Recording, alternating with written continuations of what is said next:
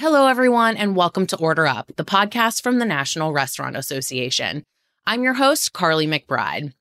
Today's episode of Order Up features a re-release of a very important and successful episode from earlier this year. Back in February, we featured James Fripp, Chief Equity and Inclusion Officer for Yum! Brands Incorporated. James discussed diversity, inclusion, and how to build trust and authentic relationships in the workplace. As we've recently released our landmark research, DEI report on the restaurant industry, this discussion is particularly relevant today. So have a listen and be sure to check out the show notes for links related to this research and how you can start today to make a meaningful change in your workplace. James, thank you for taking some time to chat with us today. So let's get started. Can you take a quick moment and introduce yourself and tell us a bit more about your background? Sure. And thank you for the invite and thank you for having me. Just by virtue of a quick intro, my name again is James Fripp. I'm the Chief Equity and Inclusion Officer for Yum! Brands and have been with the organization for a lot of years and done a lot of great things. In terms of my background, I actually started for us in a beautiful place called Omaha, Nebraska. Don't judge anyone, but Omaha, Nebraska, which is where actually the president went on 9/11. And there's a great Air Force base there, of which my father was in the Air Force, and that's how I got there. I'm one of 8 kids. My father was an enlisted guy in the military. And effectively, what all that means is that we didn't have a lot of money. I was not born with a silver spoon. We had to earn everything we did. But the reality of it is, I didn't know that we didn't have a lot of money, and it didn't feel that way. Being one of those 8 kids, they all made us feel great. And from a work perspective, I literally was bagging groceries at the Air Force Base and making some pocket money. And I needed to get a job as a result of a class called DECA, Distributive Education Clubs of America, or co-op, some might know it as, where you have to have a job in order to get your credits, your school credits. And my sister worked at Taco Bell. And I said, hey, look, sister, can you help me out? And she got me a job there. And I knew I was going to be there for a year or two and then on to greater things. And here I am many, many, many years later. So it's been a great ride, done a lot of things, had a lot of fun, and still having fun today. So that's a little bit about my background. Great. Thank you. I've been to Omaha, Nebraska several times, and I think it's a really fun town. It really is. So, James, tell us a bit more about what got you started in the industry. You said that you talked to your sister about working at Taco Bell. What made you want to get into that, and what has kept you there long term? Initially, what got me there was I needed to get a job in order to get my school credits. And it seemed to be something that I could pick up on really quickly, something that I could be good at. And quite honestly, it was somewhere where a lot of my friends worked. And so I was like, okay, great. So let me go have some fun and hang out and make some money and get my school credits.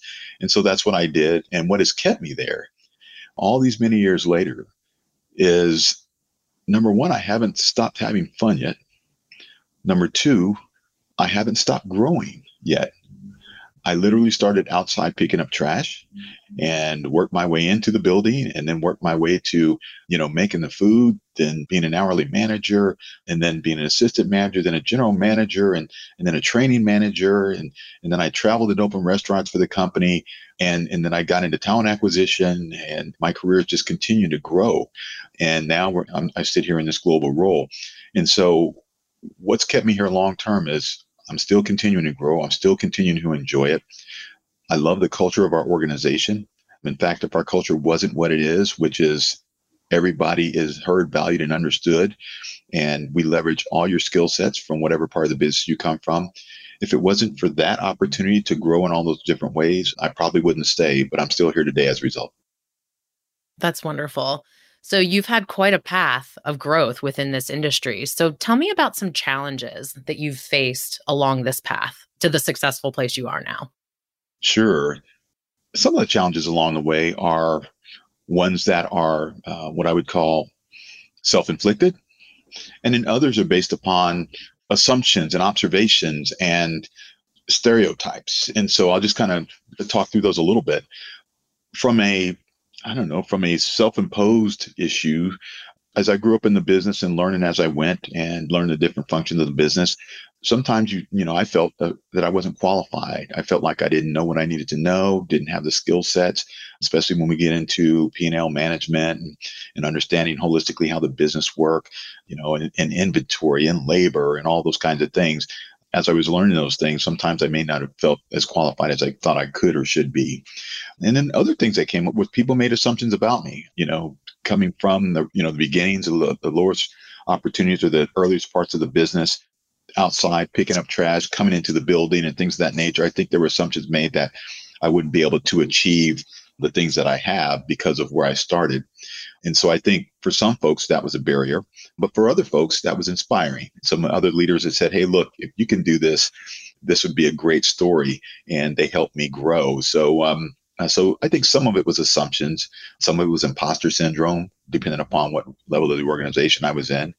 And so those were some of the challenges that I ran into. And then, to be brutally honest with you, one of the challenges I ran into was this whole notion of vision issues. Vision being, I didn't see anyone who looked like me in certain parts of the organization. So I didn't think I could be it.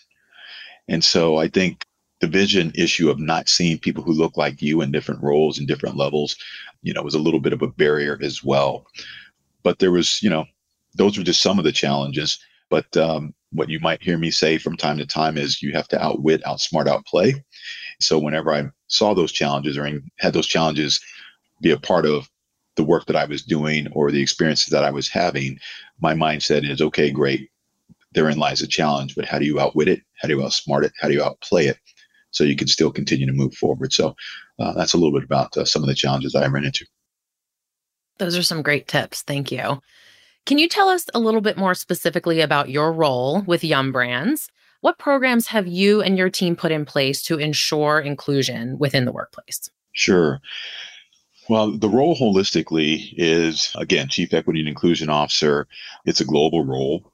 And I think it's probably one of the more difficult roles, at least as I think about it, in the organization, but also just in this moment in time and what's going on both domestically and around the globe as it pertains to race relations and diversity holistically, equity and inclusion, and those kinds of things. We can't forget what took place with George Floyd and Ahmaud Arbery and Breonna Taylor and Rayshard Brooks and many others, to be honest with you. And so the job in and of itself is really, really interesting in that, first and foremost, when people think about equity, inclusion, and belonging, which is what we call it in the organization, they don't necessarily connect it to the business. They connect it to how they may feel about different demographics, or they connect it to things like quota systems and things like that. But they don't connect this space to the business. And the reality of it is equity, inclusion, belonging is a key part of the business, not only in the context of what our talent looks like at the restaurant level, who are our customers, but in terms of how do you be and remain relevant in this business today. And so the job is very, very, can at times be very ambiguous, can be very polarizing for some. And quite honestly, some people struggle to understand, is this just a nice to do or trying to check a box, or is there some real value in this work? And so that's a little bit about, the job in and of itself. But in terms of what do we do on a day-to-day basis, at the end of the day, we're trying to make sure that everybody in the organization, from our newest employee at the restaurant level to our most senior leader, that everybody feels heard, valued, and understood, and that we create an environment where people feel included and feel like they belong. And then finally is this whole notion of making sure as we go on this path in this journey around equity, inclusion, and belonging, that we do so in such a way that we bring everybody on the journey. When people talk about this work, a lot of times it can be divisive or sound and look divisive. Here at Yum, our goal is how do we bring everybody on this journey and make people understand that this is actually not a zero-sum game, meaning somebody doesn't have to lose for somebody else to win. In fact, in this day and age, when we're talking about staffing, when we're talking about do we have enough people, can we get done what we want to, we don't need some people at the table. We need all people at the table at all levels of the organization. For us, we talk about being relevant, easy, and distinctive. In order for us to be relevant, easy, and distinctive, we have to have all perspectives, all ideas, and all to make sure that we innovate, all make sure that we connect with, all make sure that we're all representative and that everyone understands that everybody has value in this enterprise and everybody has value in this work. So that's the job in and of itself. Some of what happens in the job is we have folks who are, when we set goals, when we talk about what we're trying to accomplish for us here in the United States, we talk about we want to be better at our representation as it pertains to underrepresented people of color. For us here in the United States, that is primarily we're underrepresented in our corporate ranks as it pertains to African Americans and Hispanic Latino. So what we want to do is make sure that everybody knows that they have a seat. So if you're a majority member and you hear us say that we are focused on these two groups, you may feel like there's not a place for you at the table. And the reality of it is, oh no, not only is there places for you at the table, we need you at the table because we need to be able to bounce ideas off of. We need to be able to get insights. We need to be able to get to our best outcome by virtue of having robust discussions that bring different perspectives to the table. Not some perspectives, but all perspectives to the table. And so everybody has a seat at the table. Everybody has a place. And as a result of that, if we do this right, then we become more relevant, more easy and distinctive than our competitors. We create a culture in our organization, not for some people, but for everybody, where we're able to attract the best talent. When you do that, you have better sales. When you have better sales, you need more people. When you need more people, there's opportunity for everybody. And so that's the mindset. That's where we're trying to take this work called equity, inclusion, belonging here at Yum. And, as we go through the process, there's a number of things that we do. So your question was what programs, and has our team put in place? Well, we have things like employee resource groups, and we do it a little bit differently in many cases. In typical employee resource groups, you'll have resource groups almost by ethnicity. So Hispanic, Latino, we'll have African American or Black, then we'll have a women's group and those kinds of things. What we've chosen to do is we do have women's groups and we have young professionals groups. But when we talk about Asian or Hispanic or Black, we've done multicultural groups. And the purpose and the thought process behind having that multicultural group is when any of those demographics, Black, Hispanic, Asian, any other underrepresented demographics, when we get in leadership roles, we're not going to be leading everybody who looks like us. We're going to be leading all types of people. And so while we may be underrepresented in those roles today, by bringing us together in our employee resource groups, it causes us, number one, to influence, network with, and inspire and support all types of different demographics to achieve the same goal. An example would be when we talked about going to multicultural ERGs, one individual asked me, they said, James, as a Black individual, our Hispanic brothers and sisters are not exactly like us. They may not have the same issues. Our Asian brothers and sisters may not have the same issues. And so, this multicultural thing, I don't know if it's really going to work. And the thinking is, okay, great. So I hear you. When you get into that leadership role and you have to engage with all these groups, what are you going to do? How are you going to know how to engage these groups? Well, James, their problems are different than our problems are. Okay, great. So in the ERG, figure out and find out what those issues are and figure out how to solve them together as a multicultural group. You build allyship, you build relationships, you build your own personal capability and skill set. So as you go up in the organization and get into leadership roles, you don't have to learn how to do those things now. You've got that as a result of being in your employee resource group where it's all about influence. It's all about truly building relationships. And it's all about coming to a common goal and going after it regardless of who you are. And so that's one thing that we've done. From a women's perspective, we've set up these groups called Lead Hership.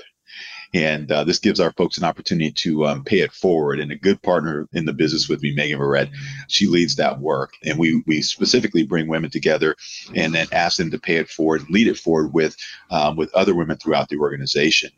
We have inclusive leadership training. Well, I said training. We have inclusive leadership experiences. It's not training. What we want you to do is we want you to have an experience where you feel something, because when people feel something, that's when they change. And this is a form of bias awareness. And what do you do about it? And we are rolling this out globally. And the feedback that we're getting as we roll this out has been very, very positive. In some cases, there's tears, lots of sharing. But what we're getting to is having people see people as just that, people, not underrepresented minorities, not that group or that group. We're getting people to see people as people and go through an experience together. When you go through something together, it creates camaraderie. It creates authentic relationships that lead to trust. And I personally believe that that's the key to all of this equity, inclusion, belonging work. It's authentic relationships that lead to trust. Let me just give you a couple more that I think are really, really helpful for us anyway. I have a great partner that I work with. Her name is Catalina Romero, and she has put together something called Gracious Host Dinners. And these Gracious Host Dinners are an opportunity for folks who experience each other in different ways. So I actually was a host, and what we did was we had dinner at my home, and there were a group of 6 folks that were invited to my home that did not look like me. And they came to my house. We had dinner with my family, and we talked about what it's like for me to be an African-American male. And in my particular situation, I'm in a biracial marriage. And so, my boys are biracial. And so what does that mean? What's it like? And all the folks who attended learned about me and my family. And we had an opportunity to talk about life in a biracial family. That is something different than any of them have experienced. And they had great questions and insights. And as a result of that, our relationship back in the workplace is different than it's ever been. But that's one program that's been working very, very well for us. Now, in the context of COVID, you're like, James, how do you do that? But you can do these things virtually as well.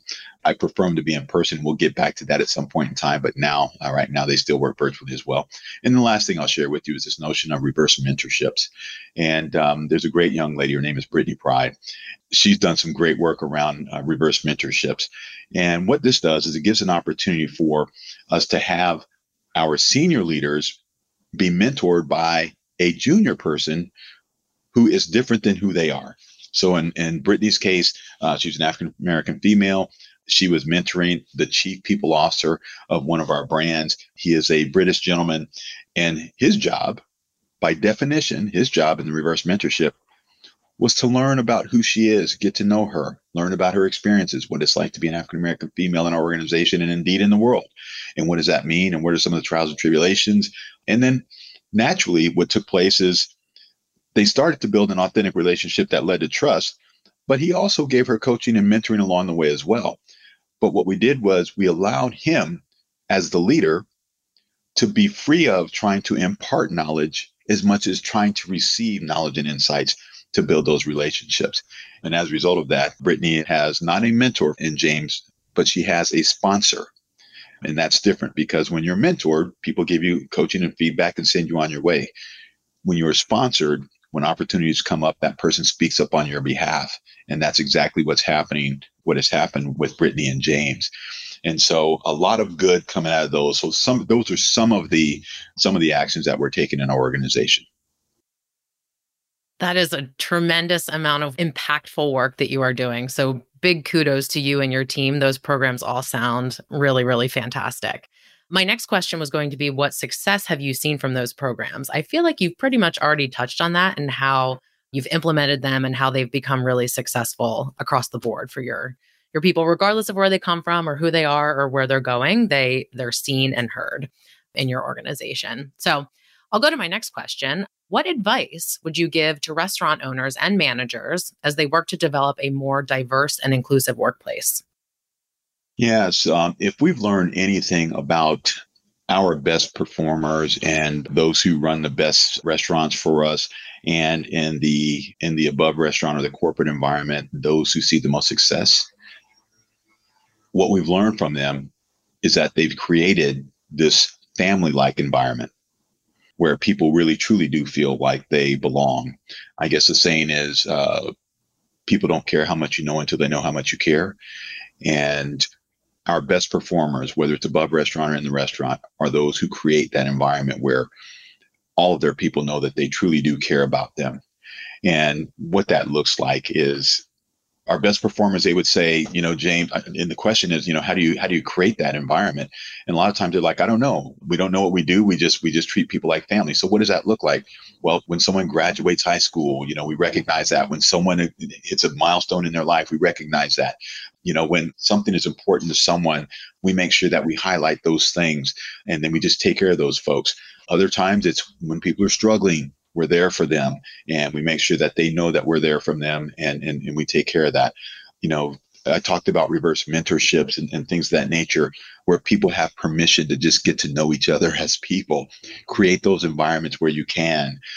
Other things that we can do is, for us at Yum, we have what we call an E&I commitment, an equity and inclusion commitment, where our people, especially at the above restaurant level, they make a commitment around what they're going to do to have a positive impact on equity and inclusion in our organization. And we give some ideas. You can go out to a community center, to a demographic that's different than yours, and help support that demographic. You can get your team together and go support a community that may be different than yours. You can literally take the implicit association test, so you can kind of see where might my biases be, and then learn how to navigate those. So we give some examples of what you can do around those typical ideas. But the biggest thing is just literally creating that family environment. And I guess the term that I like to use the most is treat people like you would those who you invite to your home.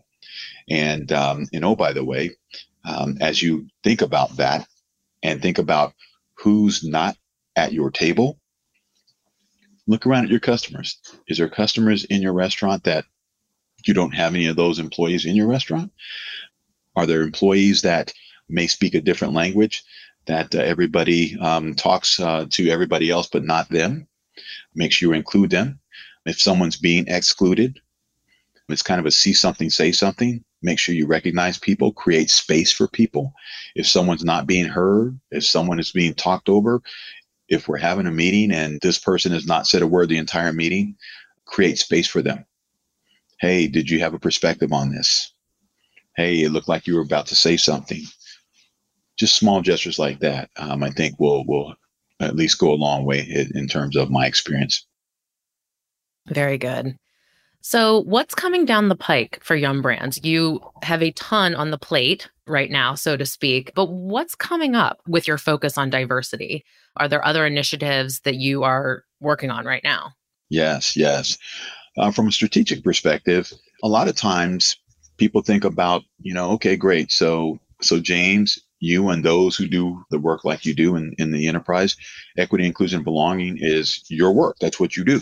So if someone says, hey, look, what are we doing about supplier diversity? They're like, I don't know. What is James doing? What are we doing about, this in marketing? I don't know. What is James doing? So what's coming down the pike for us is this whole notion of embedding equity, inclusion, and belonging in every aspect of the business and democratizing accountability for those types of for equity, inclusion, belonging in the different parts of the business. So meaning, if we're thinking about it from a people perspective, and in each of our brands, we have chief people officers and head, CHROs. Those CHROs are responsible for equity, inclusion, belonging, or the people side of the business. And so that becomes their work. From a supplier diversity, whoever's responsible for supply chains, equity, inclusion, belonging, or supplier diversity becomes a part of their work and a part of their accountability in terms of what they do. From a marketing perspective, equity, inclusion, belonging. What are we doing to make sure that we are equitable in marketing, whether that's in front of the camera, behind the camera, with our marketing and all those types of things, our commercials and all of that. And so we really start to democratize ownership of equity, inclusion, and belonging and embed it in all that we do in every aspect of the business. And so equity, inclusion, belonging is not James's job. Equity, inclusion, belonging is every leader's job. And in fact, every person's job, regardless of the seat that you sit in. So that's where we're headed. That's what's coming down the pike for us, and embedding in every single part of our leadership development frameworks. We have some amazing frameworks that we teach our leadership, and just embedding all of this work in there and having different call outs. We have a great partner program called Heart Styles. And it's basically about this whole notion of being a heart-led leader. And in that, we are embedding equity, inclusion, belonging in that framework as well. And so that's where we're headed, because our belief is the results do need to be measured in equity, inclusion, belonging. There's no ifs, ands, or buts. You have to have a measurement because you have to know, are we making any progress? But what we also know is the measurement is an indicator and an outcome of the culture of the organization. And so our job, my role, our equity, inclusion, belonging leaders, and all of our leaders across the enterprise as we democratize accountability for equity, inclusion, belonging, is to make sure that equity, inclusion, belonging is alive throughout our culture, not some days, not on certain days, but every day. James, you clearly have so much going on right now, and I know how valuable your time is. And I want to thank you so much for taking the time to speak with us today about the amazing work that you're doing at Yum! Brands. So as we close out, is there anything that you'd like our listeners to know about the work that you're doing? Oh, thank you for that question. I think the biggest thing is equity, inclusion, belonging is not a zero-sum game. It's not. Someone doesn't have to lose so somebody else wins. And once we get past that mindset, then I think it opens the doors for us to build those authentic relationships that lead to trust, that help us become more relevant, easy, and distinctive, that help us then produce better results so we have more of a need for more people. This is not something that someone has to lose. And once we get past that mindset, once we get past that barrier, great things happen. They happen to your culture. They happen to your ability to attract talent, retain talent, and it happens to have a great impact on your business holistically. So that's what I would say. Don't underestimate the power of equity, inclusion, belonging in your organization. If you do, you may end up irrelevant. James, thank you again for your time. You have so much going on, and we're so thankful that you came on our podcast to talk with us about the great work that you're doing. So I'm very excited about this episode, and we'll wrap it up there. Great. Thank you so much for having me. Thank you.